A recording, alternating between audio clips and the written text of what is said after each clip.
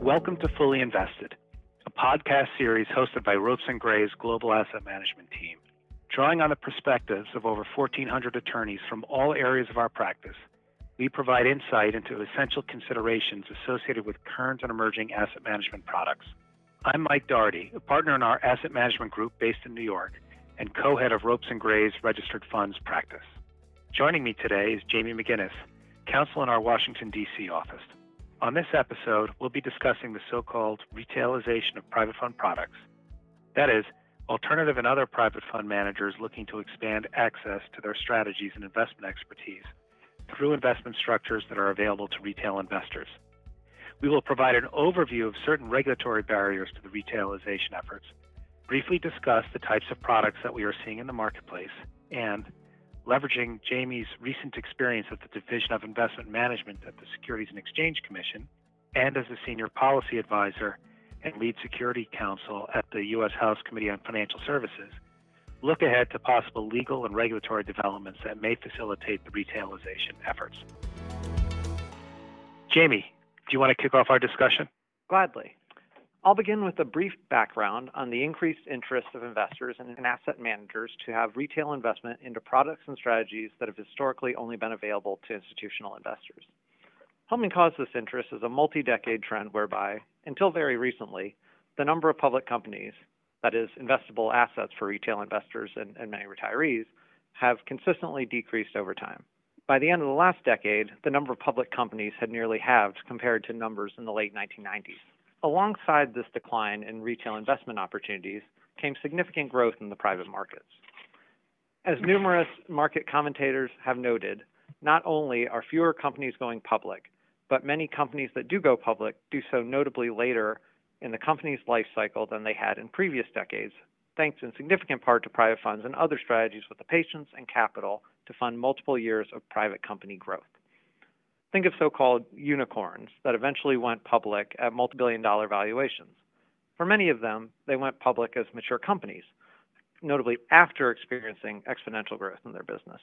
That early-stage growth was captured by only investors in the private markets, whereas if those companies had been founded decades earlier, there would have likely been greater gains captured by retail investors through investments in the public markets. Perhaps unsurprisingly then, there are studies that suggest that investors who have access to private investments, including private funds, have over the past few decades seen investment outperformance relative to those who can only invest in public companies, or the funds that must invest primarily in publicly offered securities. You set the stage for why retail investors who do not have access to traditional private funds are increasingly interested in the products. But before we discuss possible paths to access, we should first discuss what regulatory barriers exist for those investors right now and why they are in place. Can you provide an overview of the regulatory regime applicable to private funds? At a high level, the federal securities laws preclude significant retail investment into private funds. Generally speaking, direct investment into private funds is limited to investors who meet the qualified purchaser and accredited investor standards under the Investment Company Act of 1940 and the Securities Act of 1933, respectively. These standards, which are primarily tied to income and wealth tests, are among the most significant investor protection features in the federal securities laws. The Commission has stated that the accredited investor regime is intended to ensure that those who make private investments, such as investments relying on the Regulation D exemptions to the Securities Act, are sufficiently sophisticated and have the ability to bear any loss, such that the protections of the Securities Act registration process is not necessary. Similar sophistication concerns underlie the qualified purchaser definition, and thus the broader Section 3C7 exclusion from the definition of investment company and the strictures of the Investment Company Act. Because of these regimes, the vast majority of Americans are prohibited from investing directly into private companies and private funds. Additionally, the SEC staff has taken a position that securities issued by a closed-end fund registered under the Investment Company Act and the Securities Act, that is, a publicly offered fund, must be sold only to accredited investors if that fund invests more than 15% of its assets in private funds. While this position is not pursuant to a rule or formal commission guidance, it has generally been communicated to closed-end fund registrants through the registration process, and the staff position has worked to effectively preclude the potential development of listed closed-end funds of private funds. While the staff has never explained the basis for a position in a rule or release text, the position is likely underpinned by similar sophistication-based concerns underlying the accredited investor regime more broadly. But before we get to the possibility of that position changing in the future, we should highlight some existing products that are available to retail investors that, while not providing private fund investment access to retail, can mimic certain private fund strategies. Thanks, Jamie. I would start with alternative mutual funds, sometimes called alt funds or liquid alts funds. They are generally open-end mutual funds that engage in a wide variety of non-traditional strategies, including investments in different asset types such as real estate or commodities. Liquid alts often use complex trading strategies to seek to either lower volatility, generate above-market returns, or both. Liquid alts, however, are subject to all the rules applicable to open-end funds under the Investment Company Act, including perhaps most notably Rule 22E4, the so-called liquidity rule. The liquidity rule requires exchange-traded funds and open-end mutual funds to limit aggregated holdings of illiquid assets to 15% of a fund's net assets, and private investments are generally considered illiquid. This necessarily limits the amount of direct exposure to the private markets that any alternative mutual fund, or any registered open-end fund, can obtain.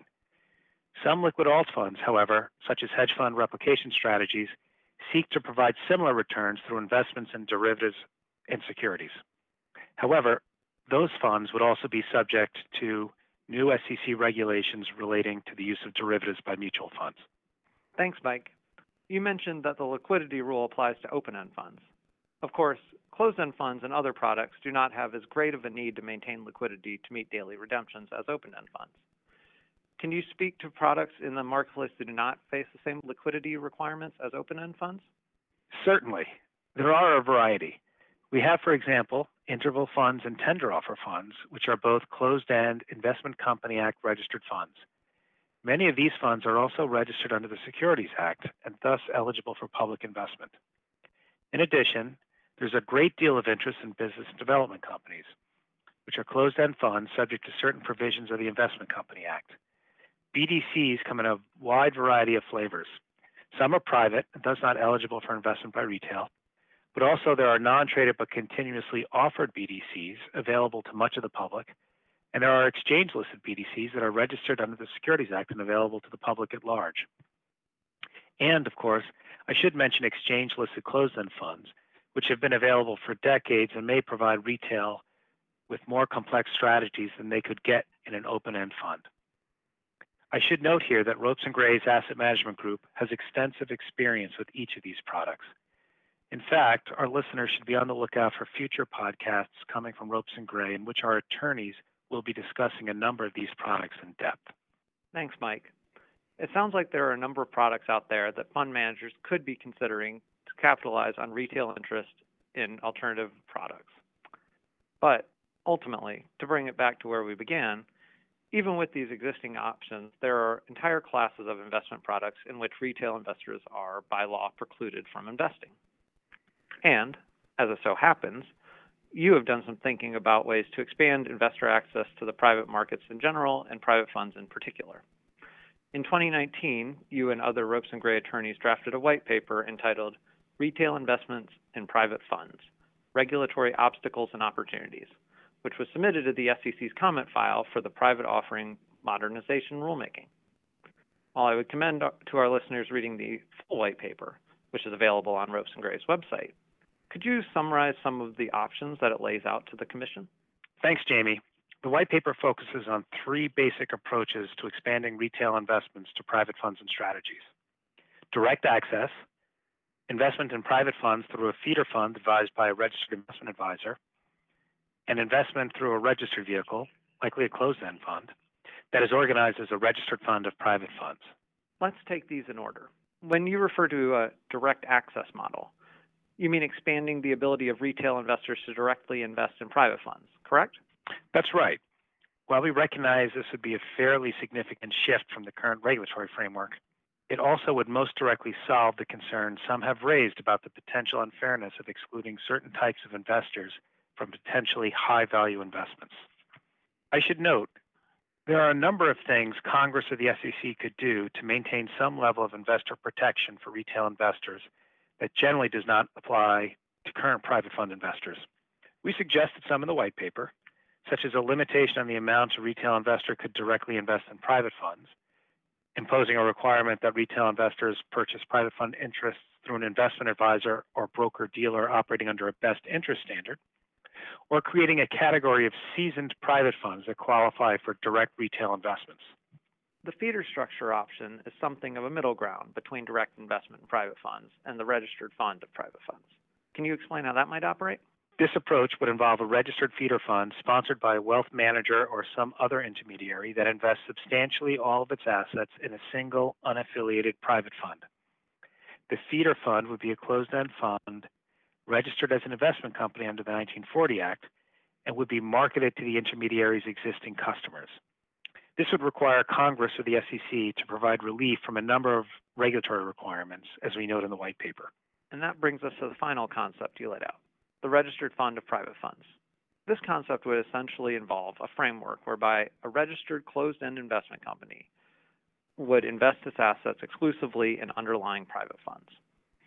These funds would be subject to the strictures of the Investment Company Act, including having a board of directors, a majority of whom must be independent of the advisor, and would be subject to the periodic disclosure and reporting requirements under the Company Act. These types of funds are precluded by the SEC staff position limiting investment in private funds to 15% for retail closed-end funds, correct? That's right. In order for these funds to develop, the staff would have to withdraw that position. There are other steps that the staff could also take to allow development of these funds. For example, the SEC could permit securities exchanges to adopt listing standards allowing for trading of registered funds of private funds. Additionally, the SEC could grant relief from Section 17A of the Investment Company Act to permit registered closed-end funds to invest in private funds sponsored by the registered closed-end funds advisor or its affiliates. These types of regulatory changes would allow more types of funds of private fund products to be responsive to retail demand. This leads me to some questions for you, leveraging your recent professional experience at the Commission and on Capitol Hill. It is 3 years after we filed our white paper with the Commission, and I'm a bit disappointed to say that the Commission has yet to take us up on any of our suggestions. Do you think it is likely that Congress or the Commission will expand retail access to the private markets, and in particular private market strategies, at any point in the near future? That ultimately depends on how one defines near future.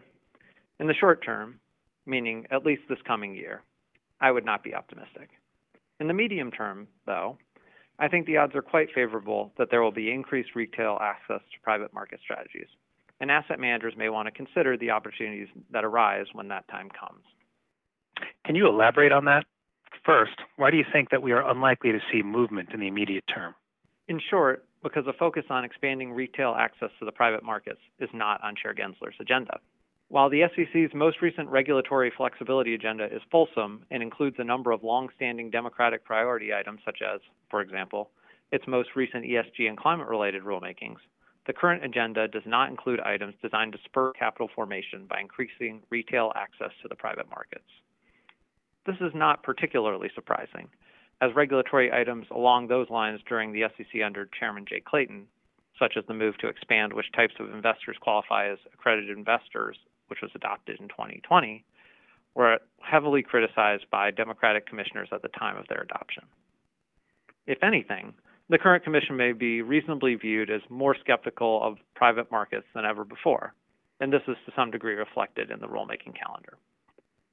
The Commission has planned a significant increase in regulatory scrutiny of private companies in the private markets. This includes multiple rulemakings applicable to private operating companies, investment advisors, and funds. The asset management community has already seen some of this, as the most significant already proposed rulemakings along these lines involve private funds and their advisors. The regulatory flexibility agenda indicates there is more to come, including 1. Changes to the exempt offering framework, 2. Changes to Regulation D and Form D reforms, and 3. Amendments to the held of record definition for the purposes of Section 12G of the Securities Exchange Act of 1934, which helps determine when a private company must go public. Okay, so retail investors and private fund sponsors should not be optimistic about movement on this front in the immediate term. But you mentioned that you're optimistic over a longer time frame, correct? Yes, I am.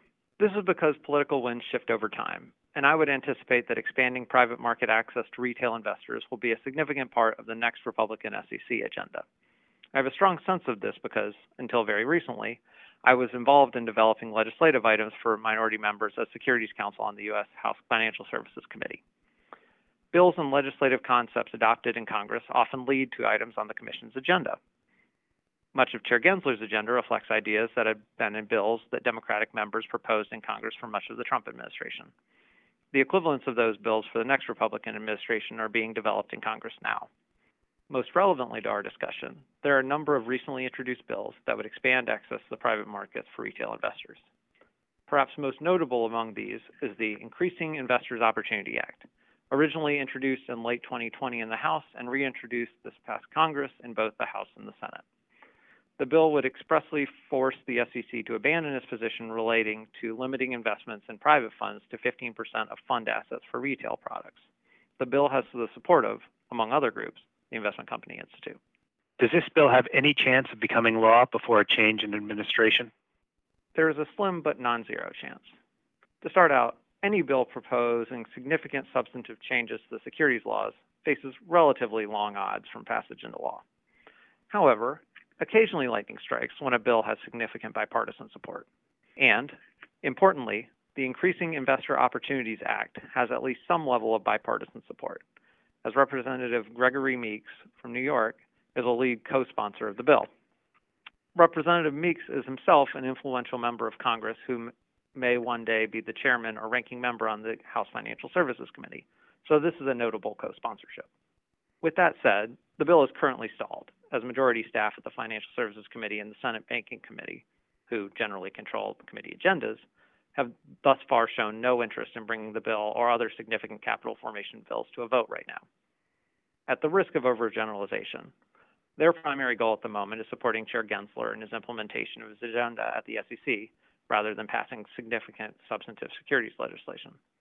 So I would not anticipate passage of the bill or anything like it this Congress. If the bill is currently stalled, why do you say there is some chance of eventual passage? If the House, Senate, or both flip after upcoming elections such that Republicans control the committee agendas at the House Financial Services Committee or the Senate Banking Committee, the new majorities would be able to force votes on the bill.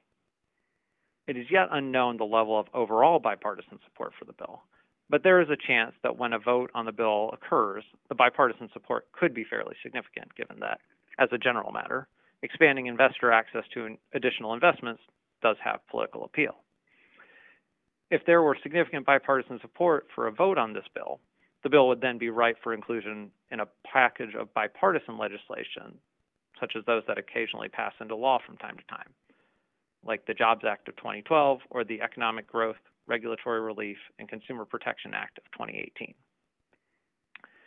Additionally, it is possible that a notably bipartisan committee or floor vote in the House or Senate may ultimately obviate the need for the bill to go through the full process of passing both bodies of Congress and being signed into law by the President.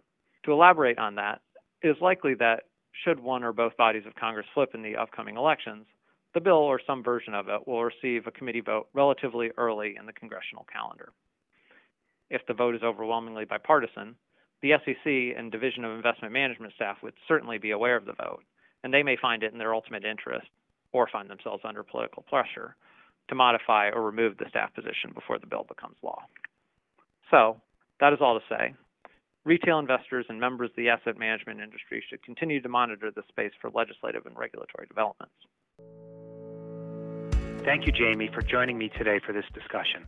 Thank you to our listeners. We appreciate you tuning in to Ropes & Gray's Fully Invested podcast series.